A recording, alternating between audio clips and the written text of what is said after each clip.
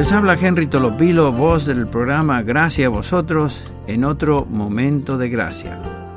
Pedro en el Nuevo Testamento describió a Cristo como una piedra viva.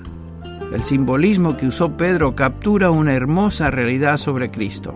Él es una piedra en cuanto a que Él es el punto de enfoque de la iglesia. Es el fundamento de la iglesia, su casa espiritual.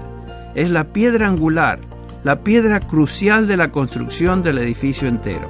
De Él, la iglesia toma su forma simétrica. Como una piedra viva, Jesús está vivo.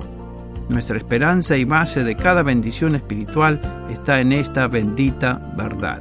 Les habló Henry Tolopilo orando para que esté disfrutando este momento de gracia.